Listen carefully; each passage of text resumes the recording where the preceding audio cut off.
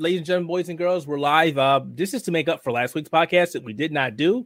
As you can imagine, this whole COVID-19 nonsense is driving us all crazy. We're still stuck in quarantine for the most of us anyway. But that said, welcome to Spectator Mo episode 59.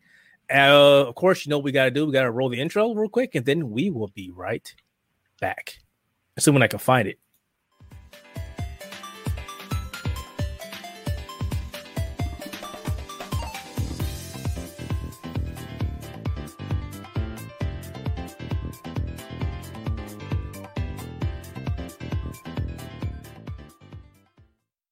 Hey, there it is. I found the button. Man, I got to tell you, before we jump into it, you don't see me on camera today because I'm a black guy. And when we go weeks without haircuts, it's not a pretty thing. I mean, look at me. I got a fro. My fro is terrible. My hair is worse than yours. And I have salt and pepper. And it's getting worse. My mom came over yesterday and she's like, hey, you got a lot of gray hair. I was like, I'm done. Just leave me alone. Like, let's put it this way: if it wasn't, I occasionally give myself a shape up, and that's the best I can do. Yeah, I've literally just devoted myself to just not even bothering to see like how far I can even get. I've never been able to grow a beard. Period. So you want to see? You can clearly see it still does not do anything. So it's not the beard per se. It's just kind of like trying its best, but it's turning into like neck beard and not much else. So it's probably going to go away after this whole nonsense. I've always had like this stupid emo haircut, but like I really wish I went like clean before the quarantine because now I look like Persona 3 protagonist level of like hair dropped down on my face. Yeah,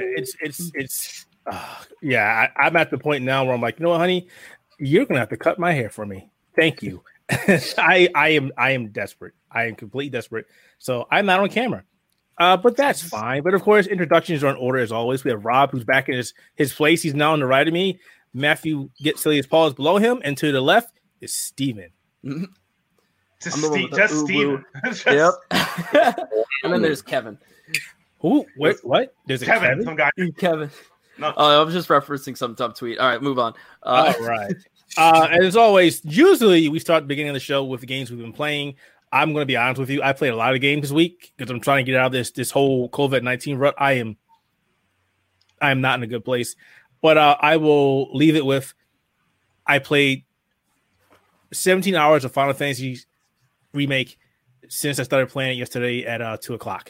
So, yeah, we'll say that's all I've been playing. Oh, wow. And Destiny 2 grinding, which I'm about to drop. Thank God. Please do. I'm getting so frustrated with that game. We're not going to talk about Destiny 2 during this podcast, but I will say try not to. I am getting so frustrated that Trials of Osiris is busted.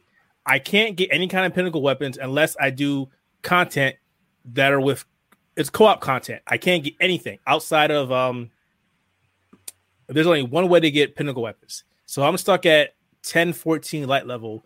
I can't do Trials of Osiris and I can't get raids.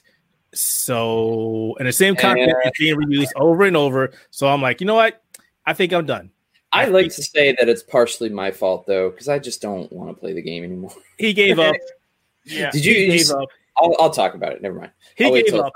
He totally gave up on me. I wasn't going to call him out, but he gave up on me. I truly did, and it's not your fault. It's just it's the same stuff over and over again. It's Bungie. I saw an article when I was taking my walk today about one of the top Destiny 2 streamers on Twitch deciding he's not going to play Destiny 2 for the next 2 seasons. Even after Bungie made content for him specifically. Yeah. He's like, I'm just tired of the game because it's garbage. So if one of the top Destiny 2 streamers in the world is saying this, his name is Glad, by the way, Gladd, if you want to look him up. If one of the top Destiny 2 streamers in the world is saying, this is bullshit, I'm done, there might be a problem. All right, Rob, you're next. All right. Yeah, so I have actually moved on to another shooter that I've been playing recently that I'm having a lot of fun with. This is prior to remake and split in between my Persona time is that I've been playing some Modern Warfare, the 2019 game. Oh no! Really? Wow. I have been, and I was surprisingly enough, like this has always been a game that I thought was fun when I did play it, but when I wasn't playing it, had no desire to come back to. And then the other day I went in and played it, and I was just like, this is like surprisingly fun. And you know, like I'm not one to say that it's comparable to any of the older Modern Warfare games because I think those are still vastly better. But I still am actually having a lot of fun playing it, and I've been. So you one of those guys? Are you one of those guys that says after Black Ops 2 there's no point anymore? Is that you? I'm one of those guys. Oh, you're one of those guys. Okay, you're one of those guys. Okay. I don't even go that far. I think I gave up after Modern Warfare 3 because even that. Wow, you trucked it out. You know what, Rob? When you said you were playing a shooter, I was going to say, did you get into Valorant? Because if you did, I actually have no interest in Valorant. It's not going to be my game. But I want to give it a try at least. Twitch played the fucking Hunger Games with this, extreme code business. Yeah. Well, for me, it's just like I didn't like Overwatch, so I know I'm not going to like. It's nothing like Overwatch. This is because I was a big Counter-Strike player back in the day, and the vibe. I'm getting vibes of some Overwatch, but the entire game was been modeled after Counter-Strike, and I see a lot of Counter-Strike in that game. That's the thing. I was turned off because I saw the Counter-Strike stuff where it looks like very twitchy and you die very quickly, and that was like, I feel like that doesn't really work in like a hero shooter where you've got like all those. It's not really a hero shooter. That's the best way to describe it. It has the skin of it, but it's not. It's like a grilled cheese trying to pretend to be a BLT. That's the best way to describe Valorant. The hero shooter thing does work for it's trying to tell you, look, I have bacon in my grilled cheese. You're a grilled cheese. You're not a BLT. Stop lying to me. It's like basically it's a chopped cheese trying to be a hamburger. Is that better for you? Oh God, and a chopped cheese, which is a New York thing. But go ahead. But well, you're from the area. You know what a chopped cheese is. I know what it is very well, but that's why I said. But it's a New York thing, though. But go ahead. Anyway, but no, Valorant is a good game. I played it. It's a return to more skill-based shooters, which the market desperately needs because a lot of shooter games in the market are not skill-based at all. At least the popular ones are not. Ouch. Look, come on, it's fact of life here. Destiny, did you roll right on gear? Overwatch, did your team have a functioning brain? Which is no. Modern Warfare. Whoa! It's the same thing in Valorant. I've seen some pugs playing that game. Oh yeah, no. In Valorant, this is the difference. In Valorant, did you roll right? And is your team has half a functioning brain? Because if they still play like it's TDM, you'll still win it. That's how I feel the game so far is like. If you play like a TDM, you'll still kind of win, which I don't like, but whatever. I like how you were like, you had the word, it's so bad, and then you stopped it. Like you were just so afraid to say that. And for those wondering what TDM mean, is team deathmatch. Yeah, I had to exactly. So basically that's it in a nutshell. Like Valorant is like, if I had to rate it out of 10, it's a 7. It's applicable what it does, but my major fear of it's that where they're going to program it, because you can buy skills versus buying guns, none of the skills so far seem as like, well, if I just buy, reflect bullets, I'll beat everybody. Not really. All right, let's get back on track. It was still Rob's turn. I'm sorry. No, you're good. It's fine. But anyway, beyond that, I've been playing Final Fantasy VII Remake. I'm sure everyone here has been pretty much, but I've been playing that, and I'm also still playing through Persona 5 Royal, which I'm having a great time with. And what else did I play? I think that was your first Persona. It was, yeah. It was, and it's like, I don't know, I think it was a good entry to it because I still like it a lot. I mean, it's not like I haven't played a JRPG before, so it's not like I'm completely out of my realm, but I've been having a good time with it, and I don't know, everything about it's so cool. It's very stylish. All the characters are really interesting. Well, most of them are pretty interesting, and it's just fun to play, so I've been doing that, and yeah, I think that's it. What about you, Matt? I've been playing a lot of games. Oh boy, I gotta make a list. Outside of my mobile games, you guys know I play Brawl Stars. I have not played Mana Strike as much, so scared about that. I've been playing, let's see, Grand Blue Fantasy. I played Tekken because the new patch notes went through. I'll probably go more about that later. I've been playing Persona 5. It's Persona 5. Come on, people. You know me. I've been playing, just finishing up I Am Setsuna. I've been playing Hades. I've been playing Team Fortress 2 to get back. Played a lot of Valorant to get my opinion on that. I've also, I hate you. I haven't gotten into it, so I hate you. Yeah, I've also been playing a couple of other indie games you might never heard of by Dia Games. Bot Vice, been playing that a lot. I've also been trying to go back at some roguelikes I haven't played in a while, in Nuclear Throne. I've got back into Crosscode because I've never beaten it. and just a bunch and play Children of Mortar. But I've been just dabbling a lot more than I free time because virus make me locked up to look into things. And the only thing I'm sad is I can't play one of the games I'm looking forward to that Keith knows and me and Josh talk about. Pantheon. What do I have to do to play Pantheon, man? I need an MMO right now. It's still an alpha, though, right? I know it is. It is. I need an MMO right now, and the only way you get to play Pantheon is if you're a big streamer. Basically, huge, big streamer. If you're not one of those people, sorry. Good luck. Yeah, and I'm also upset because I want to play Phantasy Star 2 online, but so far it's like they have the Xbox One version available, but not the Windows 10 version, so I have to wait longer for PC. I'm a little upset about that because it was originally a PC game. But can I tell you something? My hype for that game has gone out the window, especially since I was championing for this game for X amount of years because it's not on the PC. You hit the nail on the head.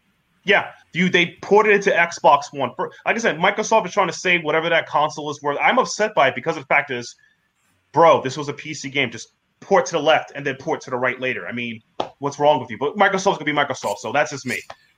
Go, Steven, the killer. Okay. The pillar. I've been playing Final Fantasy VII as of today. I finally got it installed around like 9:30. But I was telling Keith I've apparently been sinning.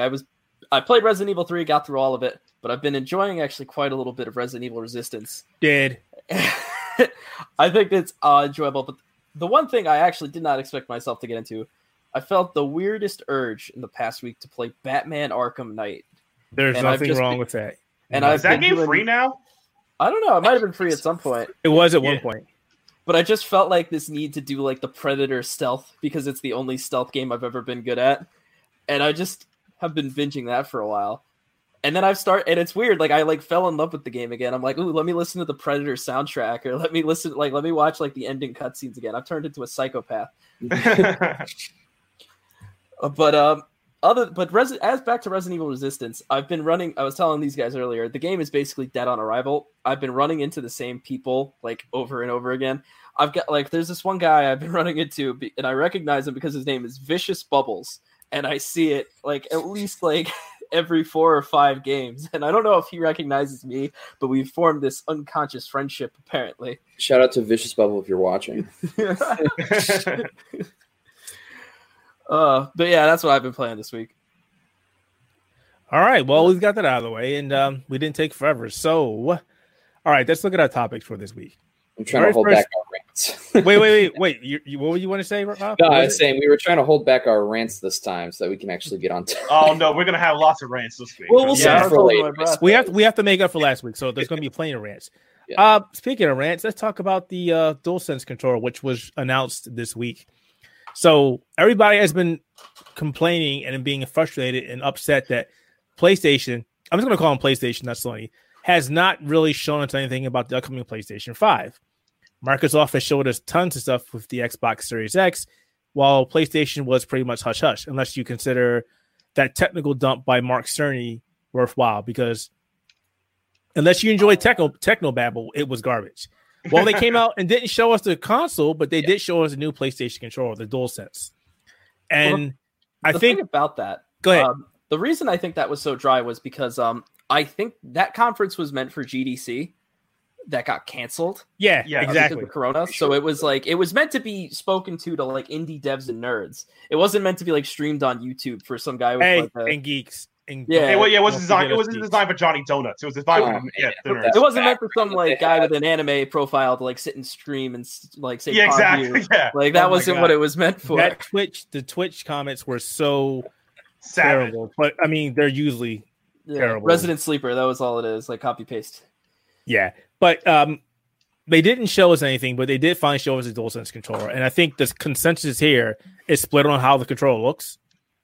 I think I said I liked it. Rob's undecided. What about you two?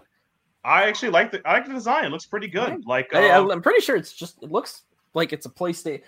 It looks like I'm gonna pull right now. It looks like an Xbox controller, but just slightly thinner with longer edges. And I'm like, that's fine. It doesn't because instead of making it like the PS4 where the center is chubby and fat, it's just skinnier. So I'm like, I like it. And you can get it different. I wait for different colors. If I get one in a light blue, that'd be cool. I don't know if they're gonna do that from is the that both get-go. the touchpad is back and the share button's back. Share button, I don't Well, mind. it's not a share button. It's called the create button. Let me create this game. Okay. I want to ask you guys a question. When was the last time you played a game that involved the touchpad in a way that wasn't a massive select button? Yeah. And that's one of the big things because it's insert like, Jeopardy theme. Maybe a DS game. A DS game, but like really though, I remember looking at that. I was like, this is just a big. I got one. Persona Dancing All Night. Yeah, I played it a couple days ago actually. Oh really? What's it doing that? You can use the touchpad to swipe instead of hitting the buttons. Oh my god, it sucks. What I think would be interesting is that because like. Obviously, they have to put it in for a number of reasons. Probably because if it's going to be PS4 backwards compatible, and for whatever game that needs the touchpad, like if we're talking like Infamous Second Son, you want to go back and play that. Like that has gesture movements that you have to use the touchpad for in that game. That's assuming they give us backwards compatibility, though. Yeah, but I mean, like at the same time, it's like that's not like the only reason. A lot of like people are saying that some of the patents and stuff mention that they might be using the touchpad for menu movement, which I feel like would be huge compared to how it exists on the PS4 now, because it's like you can only use it in game specific circumstances, or if you are like trying to type with the touchpad, which is supposedly easier, but it's definitely not because it feels horrible. But like I feel like if they add swipe gestures to the PS4 menu, it actually gives it a lot more purpose in a way that makes sense, because you can kind of like see in the PS4 menu layout how everything kind of swoops in terms of what menu you're trying to pick. So like if you need to go up to your trophies or your settings or your power or whatever, the menu literally like moves up and like down. The way everything kind of navigates, it seems like it would be made perfectly for swipe gestures and things like that. Something you could use the for. Have you guys played Gravity Rush? Once upon a time ago. Kinda did. Yeah, Gravity Rush 1 and 2 I think was using the touchpad a little more. I'm trying to remember the games ability. Yeah, Gravity Rush maybe. But it's still not a good design. This is my opinion of innovative game design. Like the Wii is, didn't work out in my opinion. I think everyone as a gimmick, maybe once in a while, but people still prefer traditional game playing, like hitting buttons like this or whatever. People prefer that. I mean, the thing is, the touchpad, despite being the biggest thing on the controller, it's not really all that invasive. It's not. But I think for Sony's perspective, or at least what they think like it's too eye jarring. When people like, I want to like a perfect example. Sometimes I forgot that the option button is the pause button. Sometimes in the game. Well, I only see this giant pad. We've gone past calling them. Most of us remember those buttons as select and start. Exactly. Yeah. But I'm just being Sony is what they call it. So like maybe that's the reason it's too jarring. People don't pause button and the select button is. Maybe that's the reason why they decided to go with this. But either way, I can't believe people lost their minds about this. It's like, it's the worst, ugliest thing I've ever seen. Blah blah blah. It's the internet. It's the internet. They had to go crazy. But I like the design when I first saw it. The first thing I noticed was the curves. I like the curves on that controller. I wonder if, like I said, I wonder if the curves are good. Like, I want to see, like, my personal opinion, the best fighting game pad I ever had was the PS2, with how big the buttons were and everything for hitting and sliding, depending on what game you play. I would imagine the curves is for, I'm going to pronounce this word wrong, ergonomics. I say it wrong. Yeah. Because the way it curves out, it looks like you can get a better grip on a controller. Unlike right now, with the DualShock 4, it just fits in your hand. It's awkward unless you're it's not very comfortable. No, it's like in certain situations compared to an Xbox, a standard Xbox One controller or PS2 pad, it feels like it slides across like the end of your palm, like right. So you're kind of like shifting your hand all the time. Like you'll end up, instead of holding a pad like this, you're holding it like this, where you're just you're balancing it in your hand rather than playing it. If you get my saying. I think for me, it was kind of like, here's the one way we could improve it, and it's as if the DualSense is the other way they can improve ergonomics. Because if you remember the PS1, 2, and 3 DualShocks, the angular design, the hard edges, like that controller wasn't the most comfortable to hold all the time. Like but it kind of worked for the games they were doing. I mean, especially like I said, for fighting games and platformers, they were responsive. Well, sure, yeah, but I mean, like the core design hasn't really changed, so I think it's still good to use for any kind of game that you're playing, especially shooters. That's part of the reason why the DualShock was so important, was because of shooters on consoles were much easier to program and use and play compared to how it used to be with just like a D-pad or whatever. An FPS would be nearly impossible. You know what I mean? So it's like they took like this angular design and refined it to make it wider and a bit more smooth, which in one way kind of solves the issues with some of the older DualShocks. Now I think they're just focusing on pure comfortable ergonomics, in the sense that like the DualSense now makes more sense with the curvature of your hand to hold it. So like, I mean, that's part of the reason why the Xbox controller was so good, is because it's just more Nintendo 64 controller. Shut up. Hey, I like having 3 arms, but let me tell you, the that was so terrible. But so I do have questions about this controller. One, as I don't know if it's final or not, but as you notice, the square and circle and triangle and no X button, it's not a cross, it's an X button. They're not color coded. They're not color coded. They're all just, I guess, gray, indented, engraved, whatever. Somebody said maybe they'll light up. That'd be pretty awesome if they did, like LEDs. I doubt it. That would be such a drain on the battery. The light bar exists, though.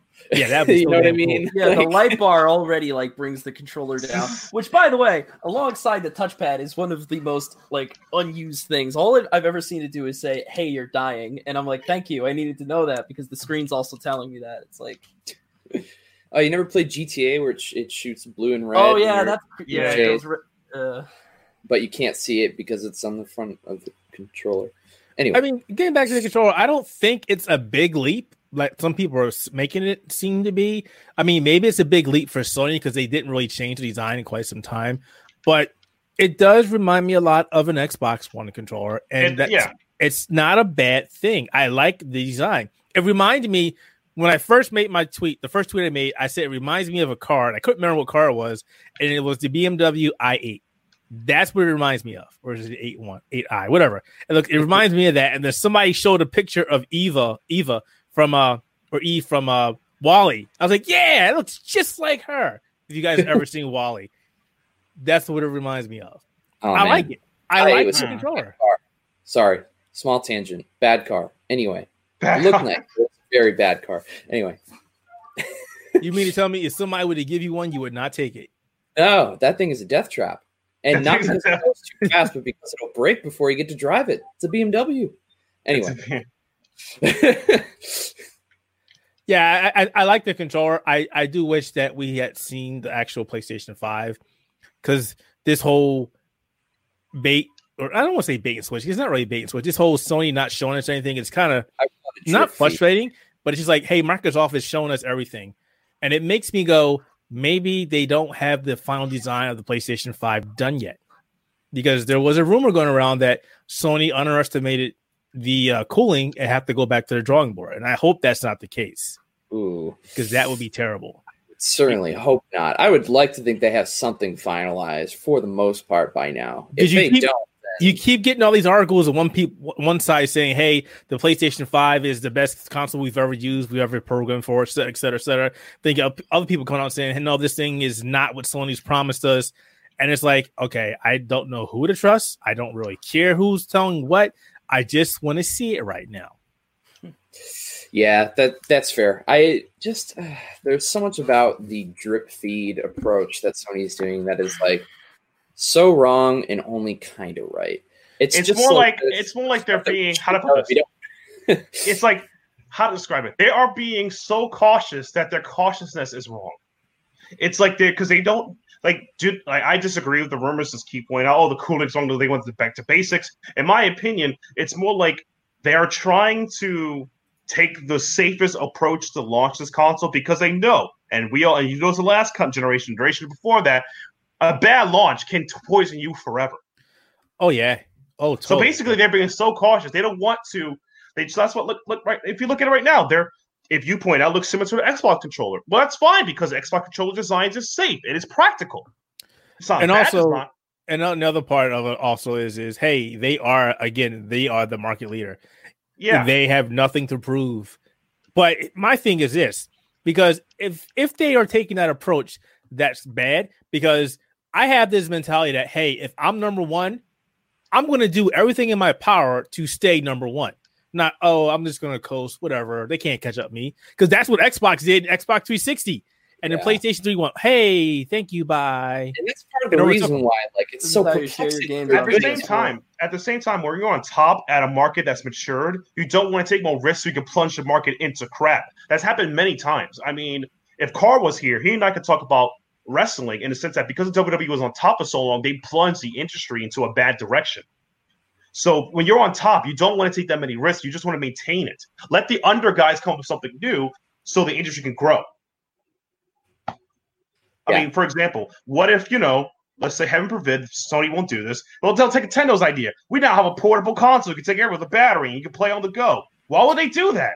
That's just stabbing the guy in the face. That's unnecessary. For like, what, extra $100? That's pointless. You're at top. You're mature. You let the market cool. You pop make innovations when you're ready. Let the under guys come up with things to push the market forward. Because if you take all the risk and you dive the market, no one's ever going to recover.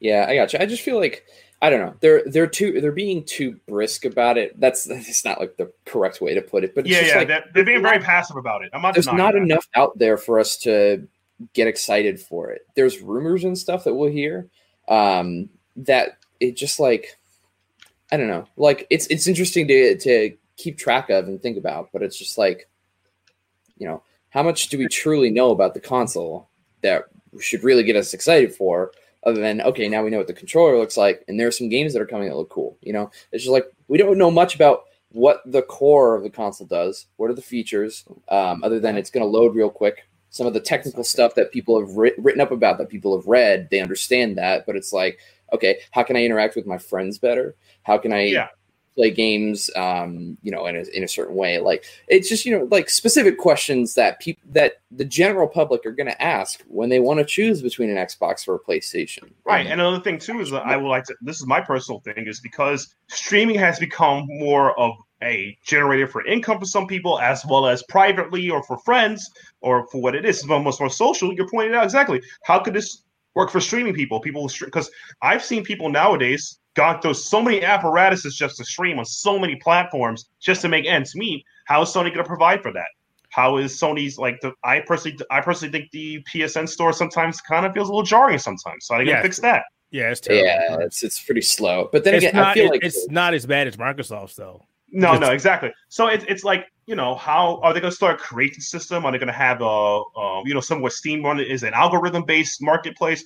These are things that are important for the future. But I feel like, as you point out, they're pussyfooting, but they're kind of taking this extreme conservative approach because they don't want to tip the market too far behind or bad, because they're Japanese and they always have. Let's be honest, Japanese people have sometimes very bad ideas, a lot of bad ideas. Speaking of bad ideas, I'm surprised that nobody mentioned this, not on here, but on Twitter and other places.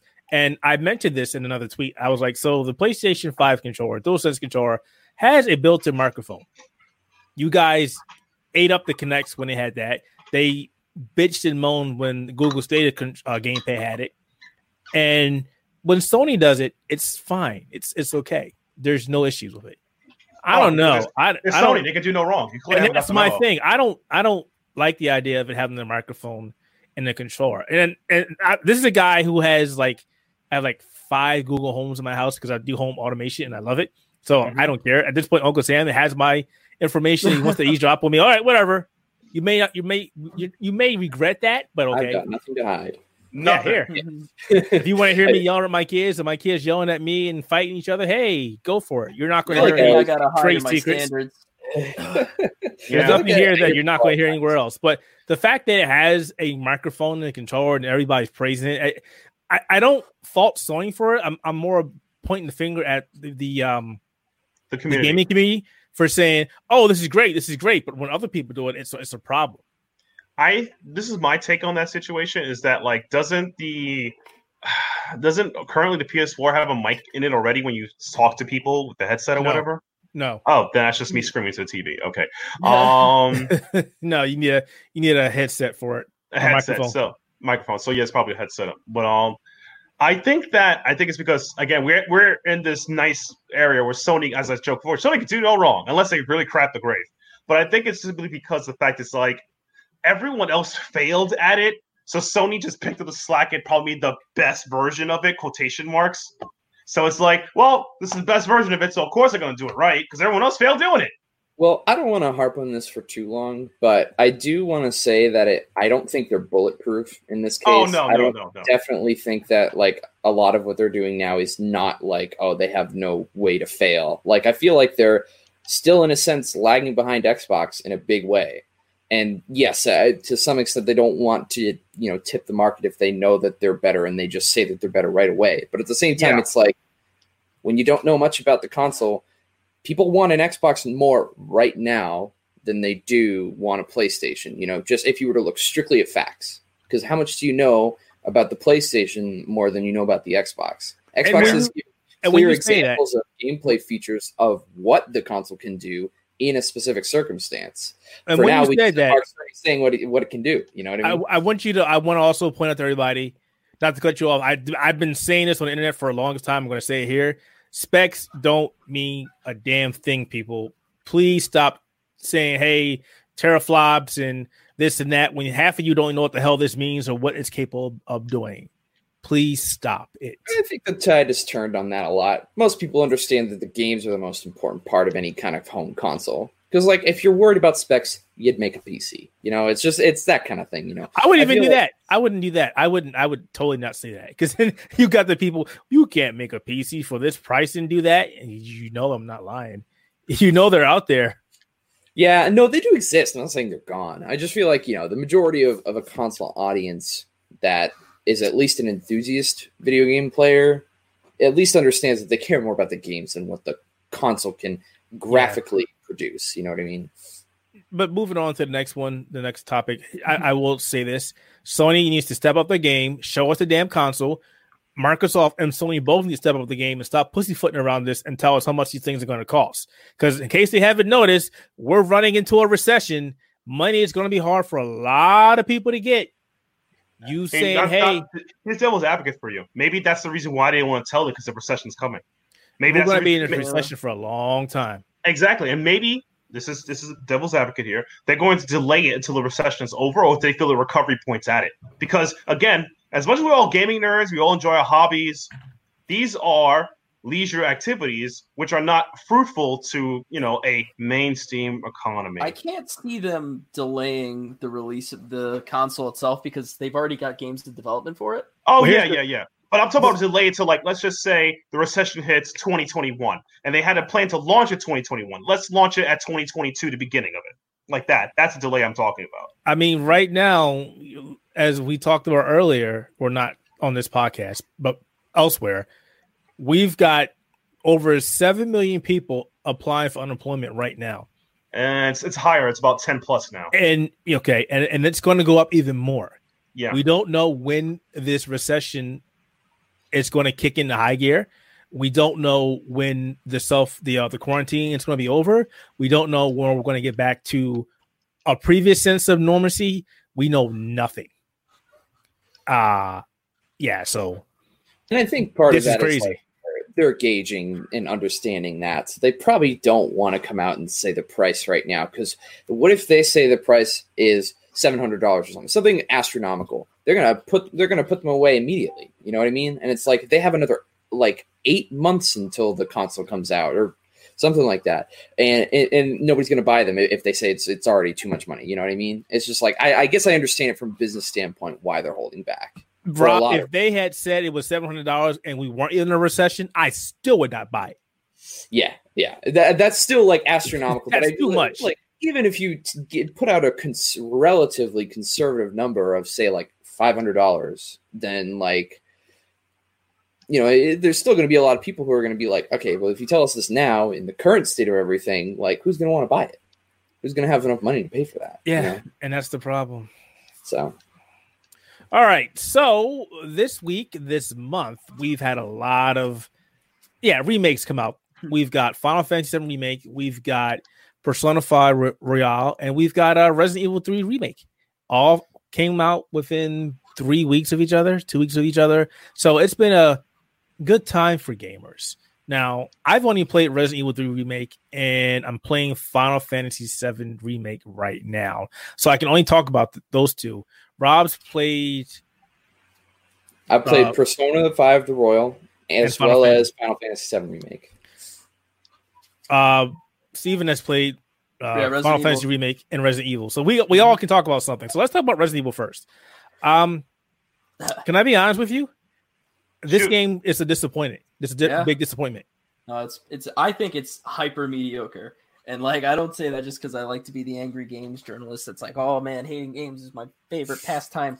But I remember playing it a lot and going, I feel like nothing playing a lot of it. I'm just like kind of going through the motions. Just I don't know. I personally thought it was pretty bad. Resident Evil 3 was not a long game, the first game at all. And then they came out with the remake. And it's not a bad game. I will not say it's a terrible game. It's not. But if you compare it to Resident Evil 2 Remake from last year, it pales in comparison. It's a great game. It's got decent mechanics. The graphics look great. It's enjoyable. But the problem with this game is if you beat the game once, when you beat the game the first time, there is zero incentive to come back.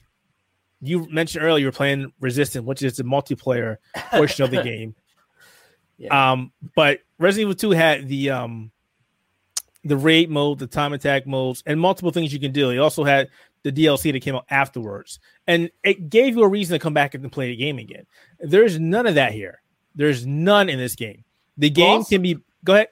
Also, I've noticed when I was playing it, and I said a bit of this in my review, they seem to have taken a lot of the subtler mechanics and like stripped them out. Like, I don't know if you remember this about Resident Evil 2, but there was like a really in-depth dismemberment system where like if you shot like zombies in the arm would the crippled type. Yeah. It's been almost completely removed. Like you can still, I think, blow off zombies' legs and turn them into crawling zombies like you're playing. But it's a lot harder. But... That's what I've been doing my runs, shooting them in legs, and I'm just shooting them in legs, and I'm like, so he's not falling. That's awesome. All right, so I can't use the same mechanics. I feel like what they try to do is a common complaint with the remake of the prior Resident Evil's control is that people complained that it's not as quote unquote difficult. So it's like, all right, let's take out a mechanic and make it more difficult for gamers. And then here we are, Resident Evil 3. But it's not. It's even easier. That's the exactly. They thought that would make it harder. They did not understand. I think it was more of an idea of like, which I have a bit of a hot take about that later, but people are saying this is less about a horror game and more of an action game. So we can Resident Evil 3 was an action game. Resident Evil 3 was an action game. I mean, it's not 4. 4 was pretty much what you know. But like the thing is, right? Wouldn't we afford like the same allowance to Resident Evil 6? I know that's a bad word, but I feel like that's technically an action game, but we like threw like a trident right through that game's chest. We lit that thing on fire and pushed it off a cliff. And punched boulders. Yeah. Yeah. But that's an action game. And then we say, this is an action game. And we kind of forgive it this time. Well, here's the thing that's weird for me. Because like I haven't personally played Resident Evil 3 Remake yet. But the impression that I get from it, and this might also be a hot take, is that it kind of falls into this weird Resident Evil 5 category in that it's at its very core wants to be survival horror, but throughout the gameplay is almost certainly an action game that feels restricting. You know what I mean? Yeah, no, that's what I felt when playing it. It's like it makes me wonder because like generally Resident Evil 5 critically wise was praised at launch in that it was a good co-op game to play. Now, a lot of people, and including me, would say that it is a good co-op game, but not a good Resident Evil game. So I wonder if... That's what I say about 7. To some extent, and yeah. Wait, you mean 6? 7, it becomes something fundamentally different, Wait, are you talking about Resident Evil 6 or just Resident Evil Biohazard? I'm just throwing out there 7. The game that's... Well, I think the series game itself, that's horror, but it doesn't feel Resident Evil-ish. I'll leave it that way. You mean the Silent Evil? That's what I called it? Because it's pretty much Silent Hill. Or Resident Hill, so my friends call it. I'm just going to say Resident Evil 7 is one of my favorite games of all time, actually. I am a massive fan of that game. Are you a fan? Do you like The Evil Within? Have you played it? I'm not saying... I have. I've played both. Okay, because The Evil Within is one of my favorite gaming series. Hands down. I love it. I played the first and second one countless times. Love it. I would still play it right now. I would not play Resident Evil 3 again. Yeah. Well, the thing is, like, the series has this massive identity crisis because, for me, and this is like, it's weird because people say it's an action game, so you can't criticize it for not being scary or that it's being true to the original. But the way I see it is, at the end of the day, everything that they pulled out to make for a more action-oriented experience still results in a less exciting game overall. Like, the biggest thing that really disappointed me was, like, the map doesn't, like, after you get past the very first, like, street section of the game doesn't have that quality where it, like, loops into itself or you find puzzle pieces that, like, oh, that's room all the way back. It's more just like, here is a gauntlet, there's a key at the end, take the key, come back and put it in this puzzle piece and you can leave. There were not a lot of puzzles in that game. No. And it wasn't, again, 3 was an action game. The original 3 was an action game. It was meant to be beaten in under an hour. It was a very easy, well, it's not very easy. It was a very simple game. It was not a Resident Evil 2. It was a sit down, play it, run through it, you're done. And just like the remake, even less so, because the remake, I don't want to say it's too easy, but Nemesis is not, he's not scary. Yeah. He's scripted. They were like, he's not scripted. And then, yeah, he's totally scripted. There are certain places he can't catch you. There are certain places, once you go past a certain threshold, he will not follow you. Well, I don't know if you saw in my video, but there was this part I was dying. I went into like this toy shop because I was like, oh my God, maybe there's a way out. And the toy shop is a dead end, but Nemesis wouldn't come inside. Yeah, he sits out the window. Suspiciously had this one single window where I could see him standing staring at me. And that's what laughing. He does. That's what he does. He just stares at it. I was like, dude, and when I streamed, I was like, dude is just staring there. He doesn't come in. And remember the big hype before the game came out, and everybody like, there's just one room he chases you in, and Capcom's like, yeah, kind of like, no, it doesn't happen. Yeah, this dude is not scary. And then the cherry on the top. Sorry if you guys have never beaten it, but I'm pretty sure you've seen it. Yeah, this is the personification that this is an action game when you're fighting Nemesis for the very last time, and you shove a rail cannon into his damn mouth. I actually thought the boss fights were really fun. That was like the one salvageable thing that I got from it. I know a lot of people didn't like them, but I enjoyed them quite a bit. I didn't like the second time you fought him when he's running on the walls, and even then when you had Carlos and he's telling you where the guy is. I mean, yeah, it was okay. I would not play it again. I've got my speed run down to 85 minutes now. I'm done. You're a psycho. I'm done. You should have saw me in Resident Evil 2 Remake. I was playing that shit nonstop until I got as low as I could. I'm done. I'm done with this game. I love it. I really do, but I'm done. Well, the one thing that like beeping a horn. I wanted to say this earlier, but back to the dismemberment system, I feel like the game has lost a lot of like the free-flowing storytelling thing it had going on. Like, for example, in Resident Evil 2, you could like run into a zombie in a hallway and you could blow his arm off or something and he'll fall over and you think that's it. And you can come back through that hallway and he'll get back up and he'll still be missing the arm. Or like Mr. X is roaming around and there's all these little things that can like drastically like change what you're doing. Well, that's kind of more because again, they're focusing on the horror aspect of it. It's not like in an action game. But I don't think you needed like I don't feel like that's horror specific. That's just sort of like free form. You're in the map and it's being built upon the things you've done in the past. It doesn't even have to specifically be, oh, the zombies are like that because it's scary. It's like that's cool because you've been through that area and then the things you have done fundamentally change going through it again. It depends also because if you play like Metroidvania games or even some roguelike games, if you clear a room and come back, you just spawn again. Some people might. This is a game philosophy design argument that is it annoying to go back to the same room to see an enemy, a slight change, or just hey, I'm back again. I gotta fight you again. I can't deal with that crap. Or is it better just like you clear the room, it's done, run through it for speedrun's sake, or better just for convenience? You get what I'm saying, right? It's like that's yeah.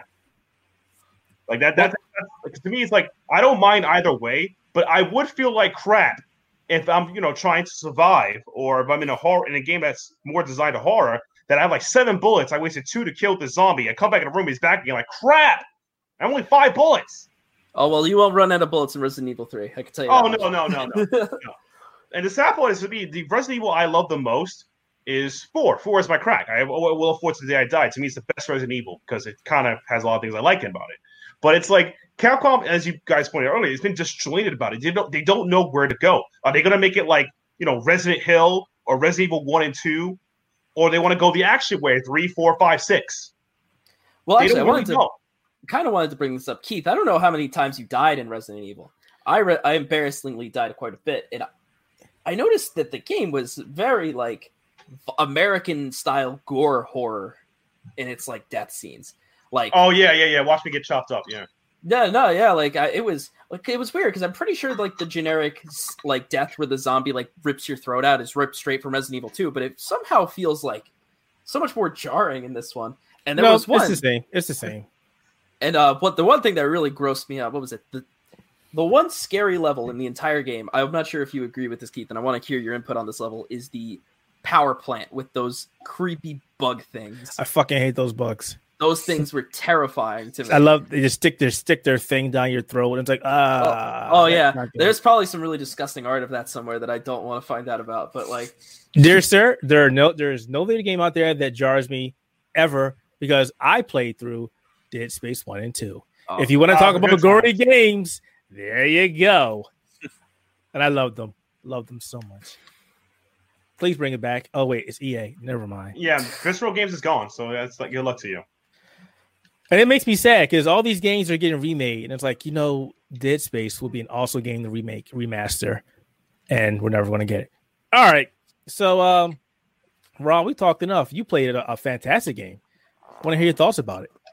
I read the review, but talk about it. Yeah. So, so I jumped into the Persona series for the first time with Persona 5 Royal. Something I always actually kind of wanted to do, if only because I had already heard about the Royal coming out, knowing that would be something expanded and supposedly better, which it, in a lot of ways is. And so I waited, and I was like, I've never played a Persona game before. I'm very picky about JRPGs, so I don't know if this is something I would like. So I waited on it, and I mean, the opportunity to go in and review it is something even more special. So I figured I'd give it a shot as a completely new opportunity for me. So I did. I jumped in, and I loved it. And I still love it. I'm still playing through it, and it's kind of one of those things where it's like looking at the differences between the base game and Royal and understanding that it is to some extent a remake, which is kind of crazy considering, because it's like a lot of Persona 5 was praised because of how special it was, and they took a lot of that stuff and changed some of it, in not only adding in the new content but interspersing changes throughout the narrative itself along with all the new additions it's putting in.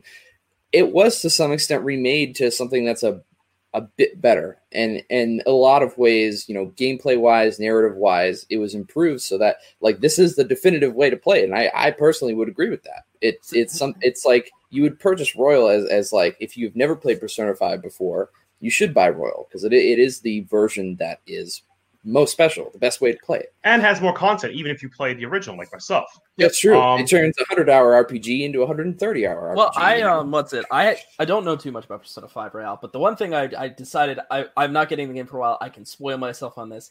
I had to get a piece of that music, the new track. Oh yeah, whatever. Yeah. Shows you how God. I am listening to the Persona 5 soundtrack right now. No, I've literally got all of the Persona soundtracks.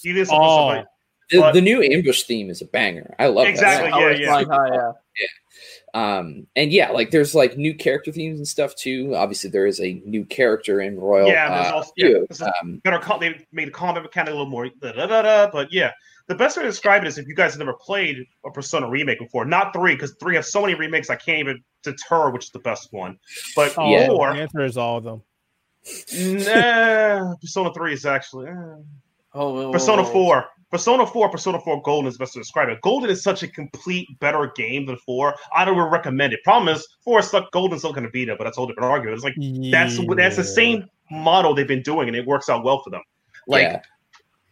So I think that Persona 5 Royale is a much better game. It's much more complete. But I would, if you didn't have a choice, if you played 5 and you want to play Royale, go do it. If you played Royale and you like to see what the original likes before, when it's cheap, like less than $20, go for it. They're both solid RPGs, and this is what Atlas is good at. This is one of the things that they're good at. I was talking about this with a friend. I felt like a weird irony Just about like the idea of Persona 5 Royale being remade at all, only because it's condensed around these rebels against society, and them being turned into a marketable like kind of thing almost felt ironic in a weird way. It's kind of a nothing comment, but I felt, I don't know. Yeah, I mean, it's fair. I think for me, it's like if you're a Persona fan, you should play Royal. Because, I mean, I'm sure a lot of Persona fans would think that already. But it takes a lot of what was in the base game and streamlines it so the beginning, I don't know, 20, 30 hours is not as much of a slog as it used to. It gives you the baton pass ability early. A lot of the battle abilities and stuff like... I heard you don't have to go to bed every night. You also do not have to go to bed every night. That was the best part of the game. It's more of like a social management, but the baton pass, let me give you guys a expensive one. You did not get that until you have it comp on, I believe, level 2 for some or 3 for some people. So you have to waste time to get the ability to save me. Yeah, and having it as such like an integral part, because a lot of it is just like, you know, it's like any other Persona game. You find the weakness of this enemy and then you capitalize on it every time, you know, and it's just like, until you become much stronger than them, obviously. But it's like a lot of the gameplay is like focused on that. And without the baton pass ability, it becomes much harder. And like since you're going to be going through multiple different turn-based battles, like it feels better because not only do you feel more badass, you feel like you can destroy people easier, but at the same time, it's like you're going to have a lot of these battles before you get to the boss. Anything to make them quicker is better for a turn-based RPG, because a lot of the time, like, even though how good the combat can be, however satisfying it may be, any JRPG that has turn-based battles can become kind of a slog when you're grinding sometimes. And going into that later, the Mementos especially I'd like to talk about because it's much better in Royal compared. But, you know, being able to speed up the combat in some instances makes it so much easier to have much longer playthroughs without feeling that slog feeling. You know, like if you want to get to a specific part of the narrative or you just want to get to this boss, like it feels better because it doesn't feel like you don't have to run away from a battle and just keep going over and over again. Especially if you're leveled high enough where it doesn't matter if you have to fight them.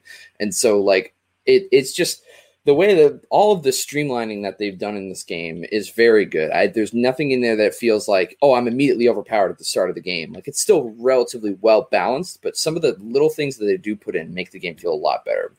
Specifically with Mementos, that was a huge addition to the game that they made a lot better, in my opinion, is that they took a lot of the requests and stuff that you would normally do. You would just go into Mementos to grind, and it would just feel like a slog and stuff. And like you just get bored, and you're just doing these side quests just to power you up or get an item or whatever your reasoning is behind it. It's just like now in Royal, there's more purpose to it in a lot of ways. The thing is, like, there was a purpose in the original because you did it to get certain people's social links up. No spoilers to the characters, blah blah. Yeah. The problem is that in Mementos, in the original, even if you got the van attack, it didn't insta-kill every enemy. There were situations that even if you were like 5 levels above this crappy enemy you killed 1,000 times, you won't get the insta-kill. Yeah. Now in Royale, you get the guaranteed insta-kill. It's like, bam! Yeah, battle done! Yeah. Battle done! Yeah, and that's a huge thing, too, because like Mementos has so many levels. Like, it is a labyrinth. And the fact that you don't have to get stuck at every battle, even if you hit him with the bonus car hit and you do a ton of this damage, like you would still have to sit there. Now it's just like you run them over, you keep going, and that's it. Like, like the hit and run tactic is beautiful, but in a lot of ways, like, you know, they added this additional character who I won't, I guess, spoil, even though he's not really that potent in the narrative, is that there's an additional character that makes Mementos more worthwhile, and that like it's worth actually going through because it's an additional bonus. Not only can you do that, you can upgrade Mementos now so that it gives you better bonuses, better money rewards, better item rewards. You can get more XP when you're grinding through Mementos, which is a huge thing. And there's a specific character who can provide that to you, assuming you pick up the things that he has and all the stuff that he asks you to do. And it just, there's just a lot about Mementos and in the game in general that just makes it better to play, and it should be experienced, especially if you're a fan of the original game and want to play through it again. Or if you're just someone who has never played it yet, like Royal's the way to do it. And yeah. So you heard it. He said, Rob says go play the game. Yeah, I have not played it. I played the first one. I will play this one after my backlog is completed. And speaking of backlogs, Final Fantasy VII Remake came out. Yeah. We're not going to talk about the game too much. We're not going to spoil it because Steven is still playing through the game, as am I. As am I. This is the As part I where mentioned. some guy says that the game is 23 years old and we should get over it. But they've changed. There are a changed ton a of lot of changes. stuff. Yeah. Yeah. What was the fun thing? The girl Jessie. This. Oh apparently my she was God. not- Yeah, I gotta protect Jesse. She was not a character, or at least not an important one, in the last game. She is the internet's favorite waifu right now. Yeah. Oh my! All I know is that God. this character, for a non-playable, like a non-party member, has seen more attention than anyone I've ever seen. In a game. I really wish you could use her in your party. Oh my God! I mean, she doesn't look like she's got any like cool moves up her sleeve. She's just, it's weird to have a character that's so like intertwined with what's going on at the given moment for her to say, all right, I'm going to go eat chips in the back. You sort this out. Like, it's so, it's weird. It's like a disconnect. The way they wrote her character, it's like, okay, this was unexpected, but this is so good. Thank you very much. All of them. We She's talked just about this cool. before, but Wedge, I like him. He's kind of Don't call the me guy Brian. that wants to hang around everybody, but he's also the really cool kid if you get to know him. Biggs, he's just like, I'm a badass. You just don't know him, but I'm a badass. And then Jesse, who's like, all right, I could be your girl, but I don't want to be your girl. I'm just playing you, but I'm right here. And I'm also pretty badass. It's like, all right, you know what? Between her and Tifa and Aerith is like, Cloud, my man. Oh my God. What a sexy are you boy, doing? BOI. What are you doing? He's doing it wrong because he has a I harem mentioned at this this point. lightly, but I've noticed, at least in the little bit I've played, they are like steamrolling through Cloud's like character arc, which is really weird to me. Like, he starts off the story as like, you know, the casual, like, I'm only in this for the money. Don't talk to me. I'm not your friend. Get away from me. And I'm like, not your bro. Don't call me bro. I And love by it. like hour 4, everyone's like, was that a smile, Cloud? Oh my God, there is a heart. And he's like, I care about you guys a little bit, and I'm not going to admit that. And it's weird. It kind of felt like, it was like, shouldn't this be in like the last game or something?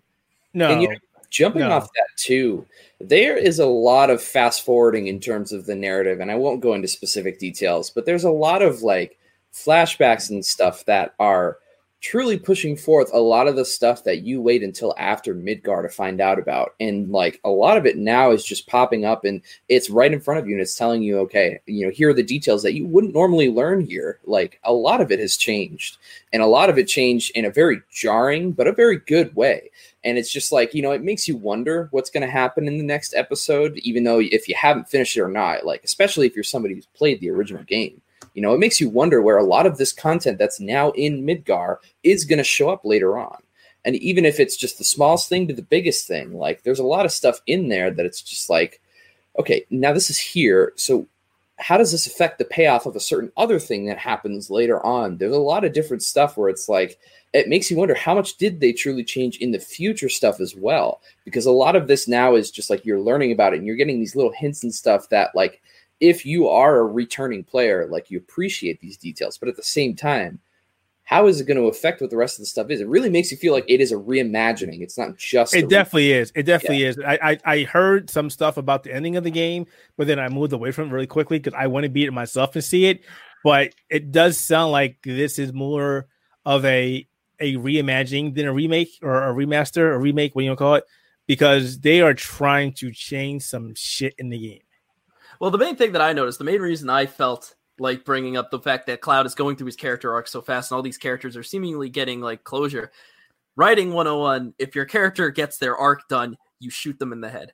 And that's like, and part of me is like thinking there is absolutely like probably some like hard right coming up or something. Because I was talking about this also. What on earth is supposed to carry over from this game to like whatever next part of this there is? Like, and like I mean, I feel like I'm like playing this game to like reach like level 50, 60 or like whatever. And I feel like it'd be really weird if like the second part comes out and it's like, all right, Cloud's level 1 again. Here's the lame Buster sword you started off with, and they pat you on the back. So go get him, Tiger. Like, it'd be weird. Can I also say I love the fact that you're not stuck with the Buster sword. You can use whatever weapon you want, and I love the weapon upgrade system. That is so good. Yes, so good. It's not like you're just taking something like a Buster Sword that is iconic and people want to use. It's not invalidating it with the new weapons either, because the new weapons have their own separate abilities that you can use too. and it changes depending on how you want to play the game, which is the most interesting part to me, is that like regardless of the stat upgrades that you have and stuff, you can choose to play the game differently and get these different abilities that you want, which is really cool to me too. But like going off of some of the gameplay stuff, or going off some of the narrative stuff, a lot of the big things is like the changes that they've made do change some of the implications of stuff, specifically with like the whole purpose of Avalanche, as well as like Sephiroth's presence in general, is very different in this game compared to the original. It's not very black and white in this game. That was what I noticed. Like there was a lot of people where it was like there was this scene where Barrett gets into an argument with some middle manager, and it's kind of like implying that like maybe what Barrett's doing isn't all that noble, and like chaos happens, and this middle manager that had like no character development all of a sudden says, like, they're like, him and like Tifa come to like an agreement, and he's like, I'll keep everyone safe, and they like humanize this guy that I'm pretty sure they would not have like given a single good trait to in the previous like 1997 installment. That was because in 1997 we were, I'm gonna kill a joke, but the original game was essentially like, it was very amoral and you were the terrorist, but now it's like, I don't think that was live nowadays. So we got to make you look like the good terrorist. Like you were tricked. The one of the thing that happens in like the first hour of the game, after you do the big explosion at the Mako place, you like have to go through a street as like everyone's like crying as their houses are on fire, and it's like this really surreal kind of thing. Well, here's my thing on that, in that you had said it makes things less black and white, but in my opinion, I think it kind of does make it more black and white in a weird way, because like in the original game, during the Make a Reactor raid, you go in, you destroy everything, Avalanche sets the bomb, it goes off, ta-da. You know, spoilers for the first game. I mean, you know, I don't know 20 years too late. But spoilers for the first game, you succeed in the first Make a Reactor raid, and you blow up the reactor, and Avalanche does it. And like Avalanche is the one that is the bad guy there. And it's like people had to go and interpret for themselves if they should determine that Avalanche made the right choice in destroying that, fully knowing that it would impact the people who live around the reactor and even kill some people too, because there's still some destruction of the neighborhood surrounding the reactor. And we see that a lot in the remake too. But Remake does a change very specifically immediately in the beginning that says that, okay, well, maybe Avalanche isn't as bad as it seems, but maybe somebody else was at fault for it. And I'm not going to spoil who, but like it turns it into this thing where before, where you used to think that you're not really sure if you should believe Avalanche is being a hero, even though they want to save the planet. Now it's kind of made it more seem like, okay, they are the hero, but they didn't intend to do the thing that happened. And now it's caused more destruction. Isn't necessarily their fault. And then that comes exactly. Like I said before, like, oh no, you in original, you were a terrorist. So you were tricked. You were not really, which wouldn't fly. Like, that doesn't make sense. Like, look, if you're gonna go full douchebag, go full douchebag. It's fine. No one's gonna care. You're Cloud. Yeah, and I don't want to spoil it again, but it makes it feel like a certain entity has become more of a villain immediately, rather than over time you learn that they are a bad or evil entity. I'm deeply upset by that. Can I ask you? Do you think they're playing on people who have already played this game in the past, and assuming that you have played this game once upon a time ago? I doubt that. I've played it a bunch of times before. I played a bunch of times. I doubt that, because it's like it's Square. Square always try to rewrite history. I mean, you play the other games. I actually do wonder what place this, including the Resident Evil 2 remake and the Resident Evil 3 remake, what place in history are we going to like? Is it going to eventually take? Like, are we going to like say, like, which will be remembered more? Whatever they keep in print. I'm being quite serious, because they own the publisher. So whatever games, if they keep the original Final Fantasy VII and Final Fantasy R Part 1, 2, and 3 in print, where people can buy and play it, then people will probably, and this is my opinion, not to be a jerk, people will remember fondly of the original Final Fantasy VII because it was the original experience. The same way people still remember Chrono Trigger to the day I die. I think Chrono Trigger is the greatest RPG ever created. Well, see, that's a different story, because we never got a remake of Chrono Trigger. Well, until recently, we're probably gonna get one during Square.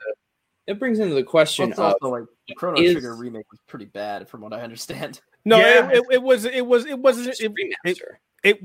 It was all that was the mobile version brought over. That's all it was. Yeah. But I mean, to that point, it makes me wonder, because a lot of the conversation that's going to come up because of this question is, what's the definitive edition? You know, what is the one that you should play? If you want the most pure experience, you want to be the most, you're a fan, you want the experience of Final Fantasy VII, which one is that going to be? And obviously we can't determine that now because the rest of the remake episodes aren't even out yet. And sure, you can immediately come out and say the original is the definitive experience. But what if there are certain stuff in the remake that expands on a character or whatever, and some people think that that's more important to them compared to what the original game did to them? You know, I have two answers for that one. I have two answers. One, it's going to depend on your generation and if you've ever played the original. Yeah. The second answer is going to be, we don't know where they're taking this game. This game could go in a completely different direction. Right. And like I said, it also depends if they keep it in print. Like, for example, if Square says, you know what, there's only Final Fantasy VII R till the day we die, we never print the original, then people will grow up with it. There'll be less and less people aware of it, unless, the retro kids and the ROM hackers will know about it. It's the same way, like, certain games are getting popular. Like, there's still people who enjoy Streets of Rage 3 compared to other Streets of Rage. I don't know why, but they enjoy it. Well, so it's like... So it's like it depends what the company decides to make as their flagship. Like, for example, Atlas is still printing all versions of Persona. You can still get Persona 3 and all its reprints, 4 and Golden if you want, limitations, and 5 and 5R. So they want you to experience all of it. The problem is that, again, if Square decides to tell everybody we're only printing 7R till the day we die, 7 original doesn't count anymore, then you have to hold that. Then 7R is going to be experienced remembered because they stopped printing the original. I don't think they'll ever do that. I mean, they've already stopped printing the original. Some game companies have done that before with the HD remakes and blah, blah, blah. But I mean, the original is already out of print, and you can only get it online anymore. Exactly. I'm talking about they stopped printing that. They stopped selling it. Like, it's impossible. Let's just say, like, 10 generations of gaming. They stop. I'm not saying they're going to do it, but like, there'll be no more original Final Fantasy VII. We're only giving you, 7R. The 7R will be the definitive edition. Like Rob said, we're too far out to really answer that question. It really depends what the publisher does. It's not up to us because. But it is up to us also. You think about it. Because we played the original. Keith was saying earlier that Persona 5 or Final Fantasy VII isn't finished, so we can't really judge it from the quality of a remake. But I think maybe we could tackle it from the Resident Evil standpoint because those are finished games. Well, Resident Evil 3 is DLC, but that's just me being smug. I think it is. No, it totally is. But what would happen? What would happen? Like, this is a true story. Capcom can do this because Capcom's the master of the HD remake. Like, they remake Final Fight how many times? But it's like, let's just say they stop giving people the classic, or at least the renditions of Resident Evil games, and you have to play the remakes. And it's to many people normal, and then you play it. It's one of the reasons why. The fact that the game is called Remake, obviously it says, hey, this is not the original game. This is a different take on the game. Oh, yeah. I can see if they're calling it, if they're saying, no, this is now Resident Evil 3. This is now Final Fantasy VII. The old one doesn't exist anymore. It's this one. Then I could see that argument, but it's definitely called a remake for a reason. Guys, this is not the original game. This is a remake, a different re-imaging of the game. It's not exactly what it was, so take it for what it is. If they decided to change the name and say, no, this is now Final Fantasy VII Definitive Edition, then we can raise all hell. But they're not. They're still calling it a remake at the end of the day. Well, here's the thing, right? If you recommend somebody like the any of like Resident Evil, Final Fantasy VII, they will say at least a good amount of people will say they don't hold up, or at least more so to the Resident Evil because of the tank controls. The Resident Evil does not hold up. No. Tank controls are the worst thing ever happened. Yeah, like people will say those kind of things. And from a Capcom's perspective of I want to get as many fans or as many people invested in the series, it would make more sense to push these remakes because like the remakes, they feel good to control, even if like maybe they aren't like a more definitive or they aren't the same thing that people had in 1990, whatever. It's more appealing to say, hey, do you want to play? People say Resident Evil 2 is one of the scariest games ever made. We've made it more appealing to you specifically. And I'm glad you bring that up too, because there is another fundamental thing about the remake that's very different from it, is that it's not a turn-based combat game anymore. It's all about action. And yes, there's strategic elements to it, so I'm not being reductive when I say that. Oh boy. Like I discussed on what we discussed when we played the demo, it reminded me of Final Fantasy 13, but faster. I mean, not 13, 12, but faster. Wait. 12 was 15. 11's the one. Yeah, 11's the one that went online. 13 had three bad games. So yeah, it was 12. It reminds me of 12, but faster. A lot of it, the mechanics, the ATB system, it's very straightforward. I will say this: I love the updated system, and every Final Fantasy needs to have that option going forth. It's very cool because I like how every character has their own unique abilities, but not only because they can just pick it from the menu. Like there are unique characteristics of how they play that change the way you fight something. Because obviously there's the most obvious one, which is Barrett can hit ranged enemies because he's the one with the projectile. He can hit somebody from far away where Cloud probably wouldn't be able to jump to and get him.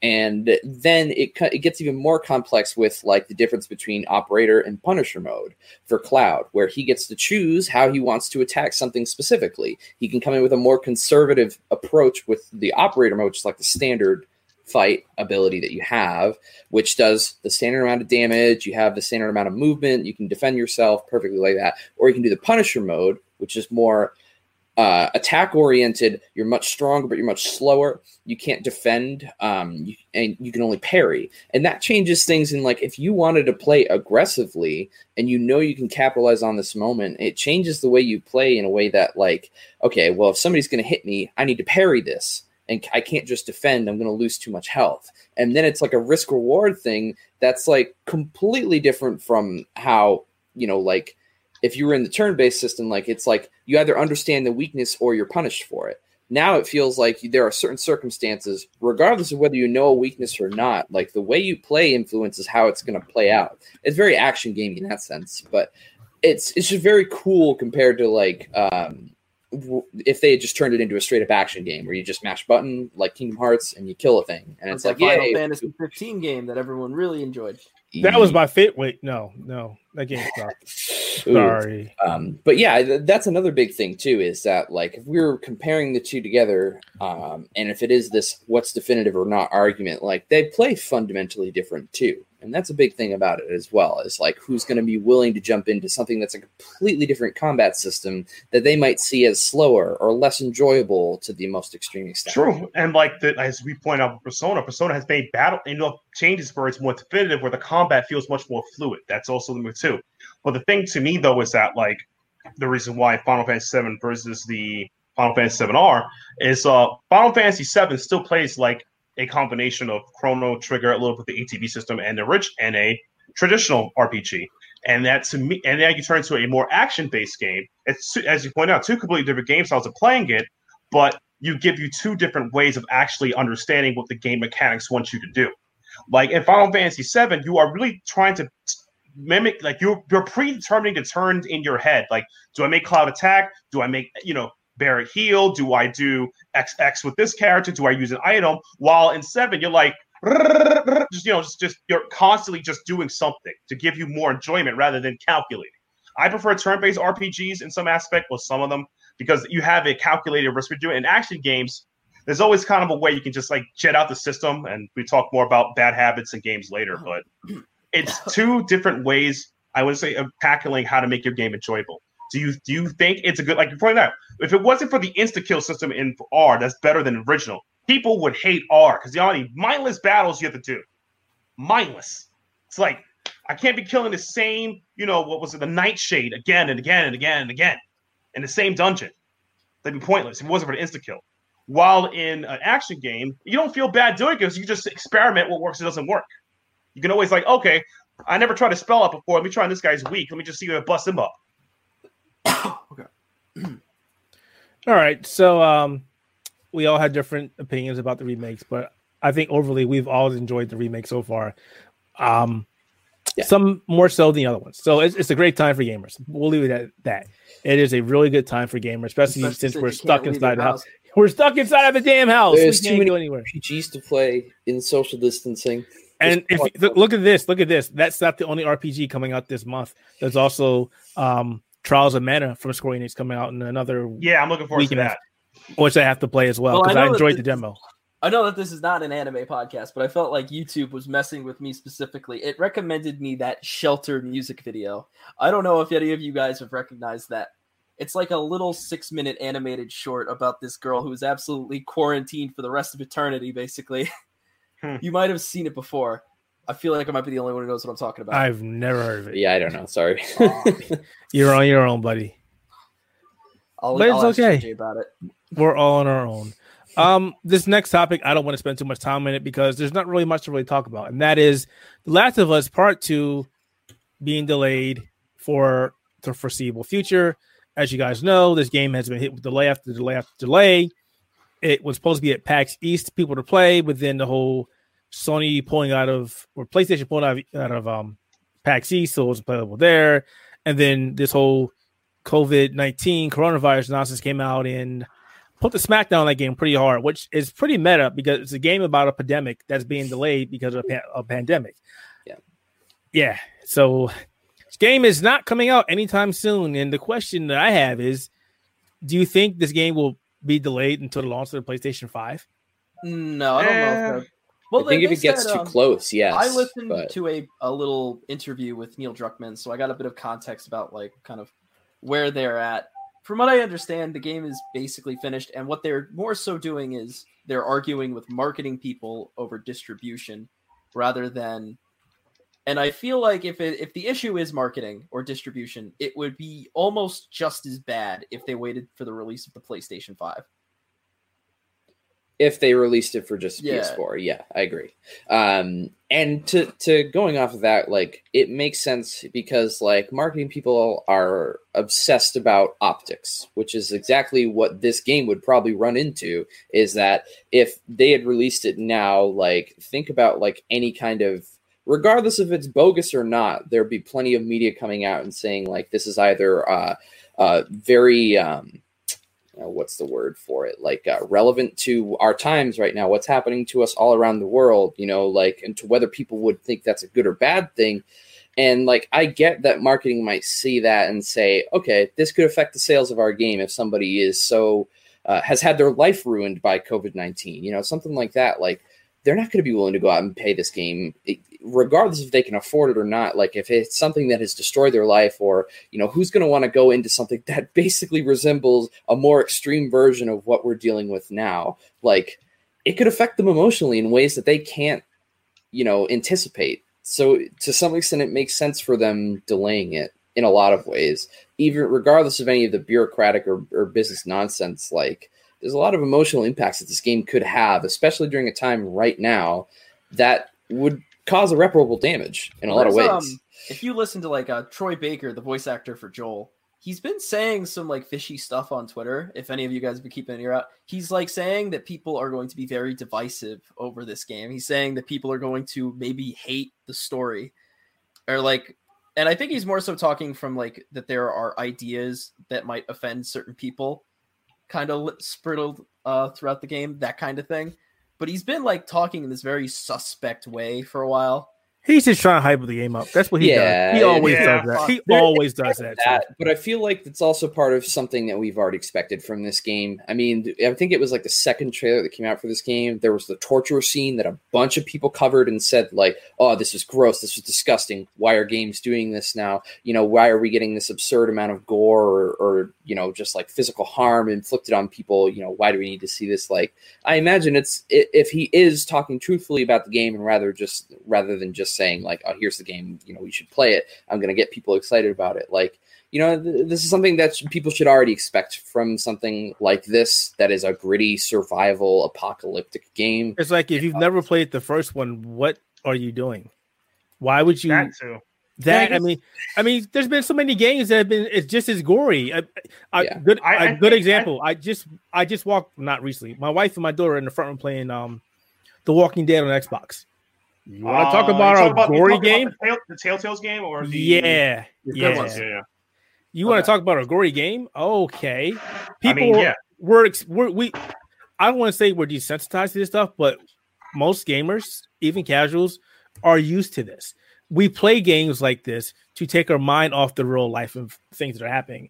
And I understand that there are people that can't disconnect the two from real life from a game. We've seen this time and time again, but there are forms of entertainment. It's no different than watching a movie about the end of the world. That it's something that's totally possible every day. That's true. I'm thinking of it from a different point of view. Like The Last of Us, the original, I don't consider that horror. It was the thematics of it and the storytelling of it. That's what he probably means of offensive of some nature. Like, for example, I don't know if he hinted towards the internet or the fan base believed that what's his face? I forgot her name. Ellie? Mm-hmm. The female lead. I forgot her name. Ellie. Yeah. She allegedly is like gay or whatever. Some crap people can't deal with that. Or they talk about, allegedly, I don't really care. They talk about themes that are very personal for women or growing up. And they could be jarring for some people because, some people are complete cowards or snowflakes. What term you want to use? Just losers, I call them, because it's like, we'll call them my God. Yeah, loser. Oh my God, it's talking about a thing I don't want to hear about. If you have a problem with two females or two guys kissing in this day and age, welcome to this year.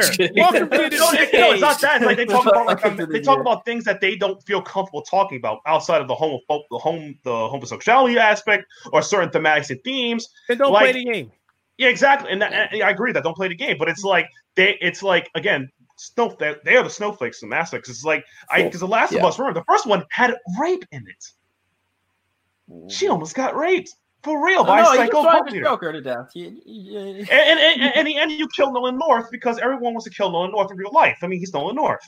I was actually really disappointed with how that arc went. I'm going to be honest. I feel like they had like this really cool thing going on where he was this guy who maybe wanted to do the right thing for the people under his lead. And, he was. And then they just throw it all out and said, no, he's a child molester rapist. It's all right. Beat him to death with a machete. It's okay. Don't worry about it. To be fair, it's Nolan North. He had it coming. He was Nathan Drake. He had a good look. He had it for too good for too long. Someone's got to take it down a peg, and you're very lucky.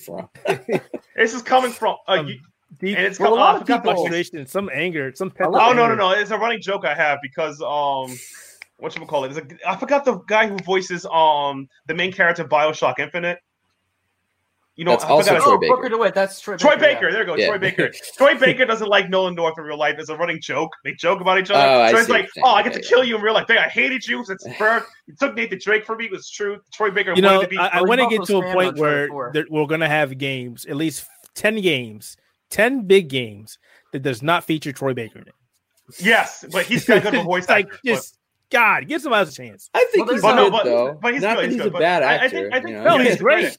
I think the problem is that's the point. Is not to joke, but it's like a lot of good games actually make you think about some other aspects. Like for example, we were discussing Final Fantasy VII Remake and how it's different from the original, where you were a terrorist who did good versus you were tricked into being terrorists. Is that justifiably a better story? Who knows? You gotta wait till the episode. Terrorist is a terrorist. You're still blowing shit up. You're still exactly.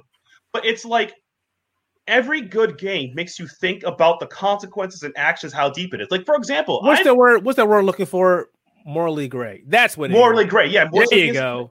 Some games are that way. Some aren't. But like to me, Devil May Cry had actually a deep storyline on 1, 3, and 5. 2 is crap. Even consider it 4. But they teach you like aspects of like. There's actually a good thesis out there about the difference between Nero's quest for power versus Virgil's quest for power, and it's a good game makes you think about that. Like, good games make you think about yourself and the game and what it means in thematics. If you're going to avoid that because it hurts your feelings we'll talk about, then don't play the game. As you pointed out, Keith, you're a goddamn coward. Like, that's the whole point. You're supposed to enjoy it. It's an art. You enjoy art. Yes. I don't know how we got on the topic. I don't know how we got here. I want to bring it back to one thing. A lot of people seem to believe that, even unconsciously, that Naughty Dog kind of owes them something. For delaying the game. Like they want a new trailer. If that's the case, here we go, guys. This is business 101. Companies don't owe you anything. They are not your friends. They don't care about you. They won't shake your hand. They will take your money and peddle you their stuff and be happy that you spent your money on their stuff. And then they'll stab you in the back. That's fair enough. They're not your friends. Well, they don't owe you shit. There was like a leak going around. I forget what it was. Like some ex-Naughty Dog employee says that that people should expect The Last of Us Part 2 to be the last great Naughty Dog game or something like that because a Oh, lot I of hate it. Oh, Yeah, I he's always just love mad. it. I That hate guy when people just said mad. that. That's conjecture. Don't worry. That's somebody's opinion. That All I guy want is to basically, say, I don't work there anymore, and I'm pissed. Yeah. That's what that is. Yeah, I hate it when I came out because it made me upset. 'Cause it's like, oh, it's the last great one. People said that about when Santa Monica came out with Dave Jaffe made the last God of War game. This is the last God of War he's gonna make. It's all downhill after 3. And we got God of War for PS4, so everybody loved it, SCFU. yeah. All I want to say is that like I think because you brought up like the issue of like losers and stuff, like people who have their political differences and why they don't like a game. Like I get that to some extent, but like stuff with like gore and things like that is not affected by somebody's hate speech or anything like that. Oh, like, no. That's something that's like very clearly like, regardless of whether it's in the game or not, it's something that you can't like argue against. It's something that can realistically happen to somebody regardless of their background, and it's just like, people saying like, oh, this is going to be like a game that's divisive or things like that. And like, I get it. That's like talking about the strictly political stuff and like, games like this are going to have those inspirations, and like anybody who's like freaking out about that or are worried about that, it goes back to the whole thing that we started with this whole tangent was that like, whether or not like it coming out at the right time it should be now or they should wait. And like, I guess what I'm trying to kind of get at is, now that I'm losing my train of thought, is that when this game comes out is I had a good point. It was there, and I literally went away. And it sucked. Is that it doesn't? I know what you're getting. You're getting at this is I'm not some of my rant is that regardless if the game has dark thematic themes or physical aberrations of violence and blah blah blah, it doesn't take away that the game of art is something to appreciate, and you should not devalue a game because of it. Yeah. Oh, and I remember exactly what I was trying to say. Is that when you get to these points where these like very traumatic things occur, it's not up to your control how you react to that kind of thing, especially if something like that has happened to you, because it will determine to you how you're going to react to it in the game. So like if you see something that has happened to you in the past and it's a trigger, it's something causes you to have this emotional reaction that you were not prepared for, then it makes sense that they might want to delay this game because they are not sure how that can affect people. The consumers themselves will not be sure how that will affect them. Even if they know that they have a certain emotion about something, that they know they feel about this particular trigger warning or this particular aspect of something that they don't agree with or they have experienced and is traumatic for them, you can't anticipate that kind of thing. And so like if they go ahead and delay the game because of that reason, it's understandable, because it's like this could cause something for a lot of people, especially nowadays, that will throw them into a bent of depression, or they just like, something worse could happen. And, you don't want to have that stem from something that was triggered from a video game. Video games are supposed to be an escape for a lot of people. You should not be triggered by a video game and a movie. Again, you have to be able to separate real life from fiction. You have to. Because if you can't do that, there's something wrong with you in a sense that anything could trigger you the wrong way. And it shows up. If the company realizes that, and it's like there is some evidence where that could happen to a larger amount of people, especially with the things that are going on, they have to realize that they're like, okay, we should probably step back because this could cause irreparable damage to the sales of our game and to the image of our game, and that's very important. I understand where you're coming from, but I lean towards Keith of like and I call it self-control. It's like, come on, man. It's the same thing. I think we talked about on maybe 2 or 3 episodes ago about Ninja screaming when he loses a game that is not good. But it's like, dude, you're playing a random battle royale where everything is randomized. There is no way 100% of the time the luck is going to be in your favor. You lost. You got to separate from that. Yeah, and his argument was strictly just like, okay, people use this one aspect of the game that is competitively better than anything else you can pick up on the field. And he's complaining about it because he believes that it takes away variety. And I mean, I'm not going to say I agree with Ninja. Yeah, exactly. Yeah. But like that's like something different. It's like it's the difference between a competitive edge and an emotional reaction is that like he the competitive edge is whether he wins or not. And at the end of the day, he's streaming for entertainment. It's not about whether he wins or not. The money is not on the line. And it's just like, whereas like with this kind of game, like if say a really bad story comes out about this game, somebody who is affected by COVID to the point where it's traumatizing to them and they go in to play this game, something happens to them and something tragic happens to them, and they react to it because of this game, they want to try to avoid that at all costs. And it's not something that they can necessarily anticipate or whatever, for whatever reason. And it's just like, this is the perfect opportunity for them to save themselves from something like that. Whereas like if they wait a little bit amount of time, all of this COVID stuff goes away, then people will be more accepting of that. And the media and stuff like that will not sensationalize anything about that either. Because that happens a lot too. It depends because remember I forgot which Call of Duty game, Modern Warfare, where he shot a bunch of people in the airport. People still like, my God, it's so violent. I'm like, I don't even care. This looks stupid. When I was playing, it was like my younger time. Right. Let's reel it back in. I did just wanted to share a fun fact. During this interview with Neil Druckmann, the game director, I was hoping someone would say, we should have a demo. Because I had this trap card laying in wait, but apparently all of the press demos that have been given out are actually the full game with like 5 lines of code that say stop here. And so people are like, just put that demo out to like regular PlayStations. And Druckmann's like, if you did that, you would have the full game in like a heartbeat. Because people would crack it and they'd pop it open and say, I've got The Last of Us Part 2, guys. Welcome to my live stream. I find that surprising. That reminds me of back in the day when id Software put out Quake, the shareware version of Quake, and all you needed was a key to unlock the full game. It was the full game, just you needed to lock a couple pieces of code. People figured it out. And I was like, oh, hey, look, I got Quake for free.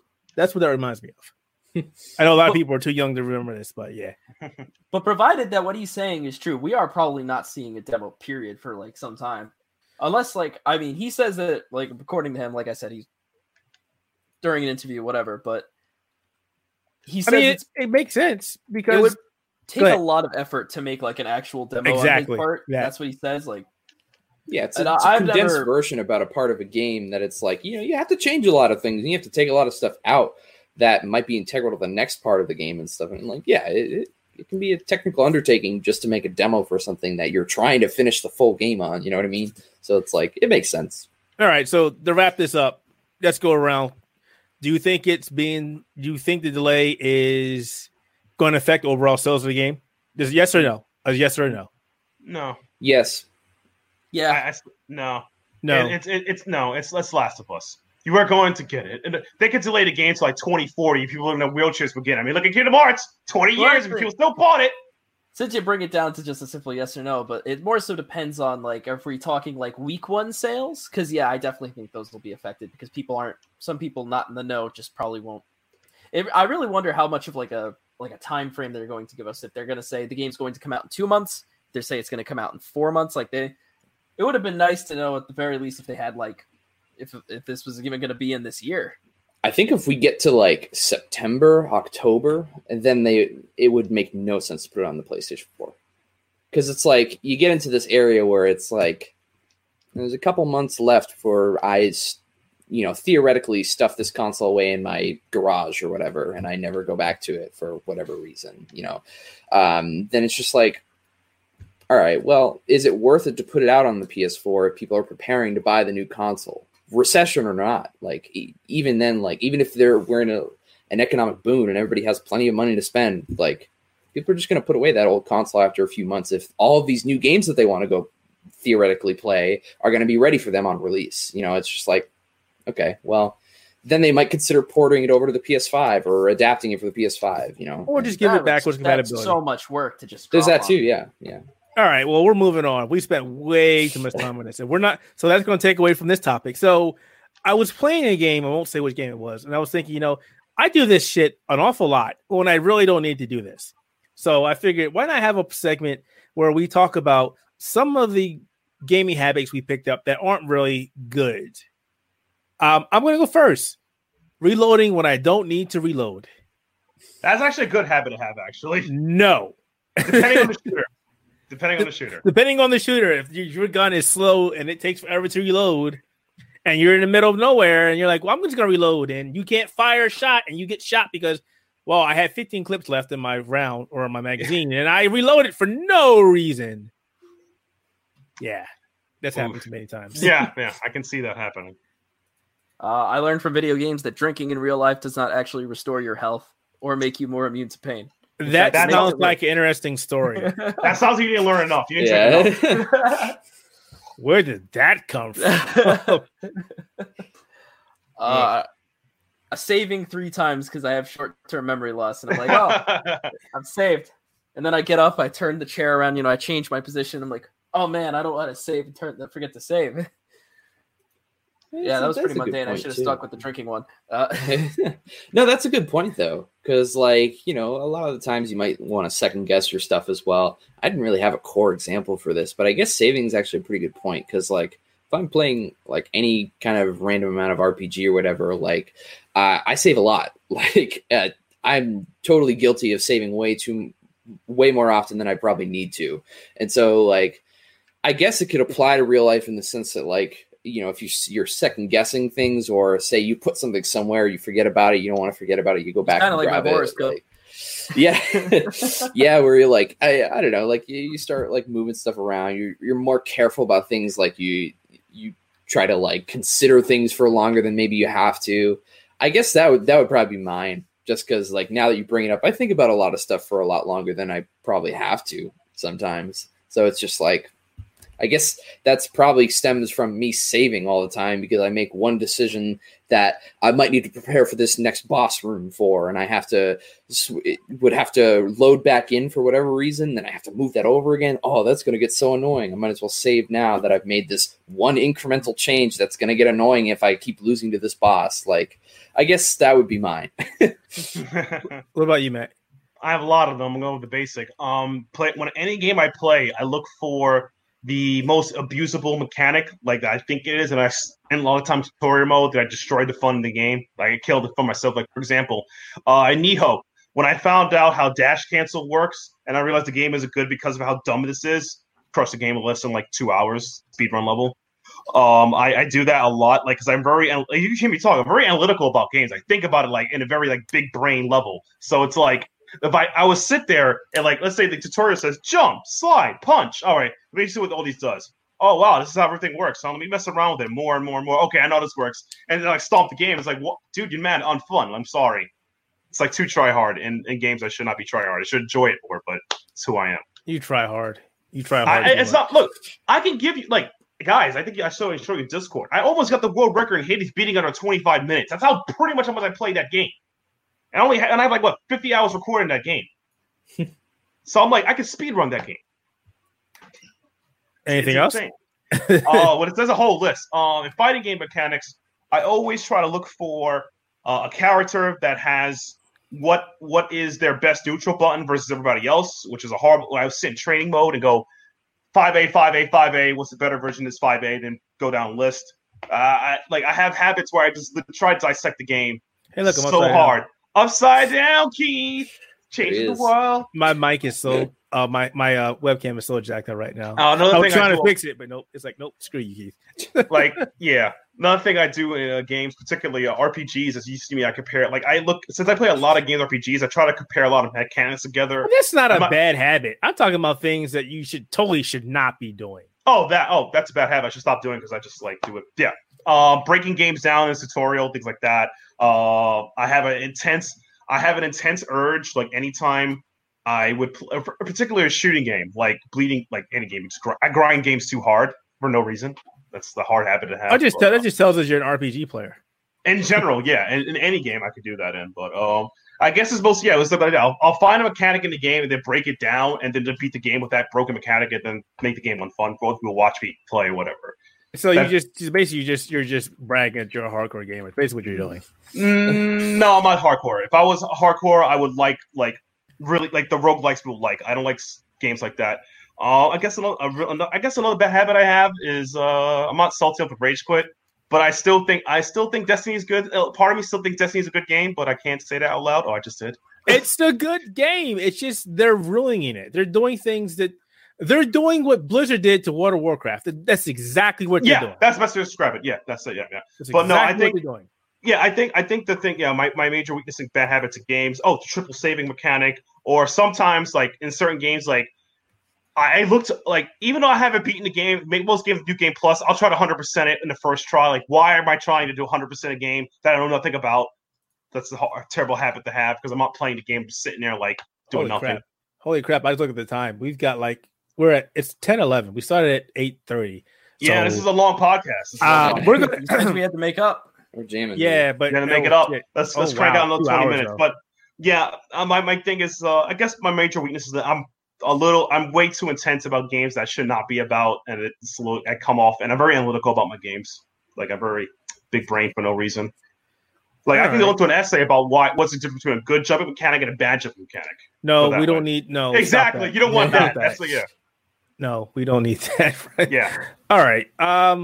Matt, I'm only leaving you 5 minutes to bitch today because I'm not really gonna bitch about it, but Tekken had a patch note that came out. All the Mishima characters got buffed up, where their tracking moves are better, particularly Hell Sweep and Electric Godwood Fist, which makes the game much more two-dimensional. Because if you try to dodge it by sidestepping up or down, you still can get tracked and hit, which is very upsetting for a lot of people. People don't like that, and people are mad about the Tekken community director. They took it out on him and mad at Harada.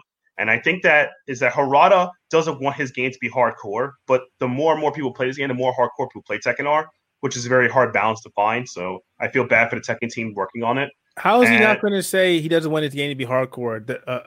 Because he does, believe it or not, when he makes Tekken, he doesn't give people the frame data. People have to do the frame data on their own. Now you can buy the frame data like $5. So people, it is what it is. That's. I think that Harada still thinks this game as a casual fighter or something you just pick up and go. That really shows that he has a disconnect from the fighting game community. The fact that people sit there and analyze every little bit of a fighting game since a fighting game has become popular. I think crappy fighting games.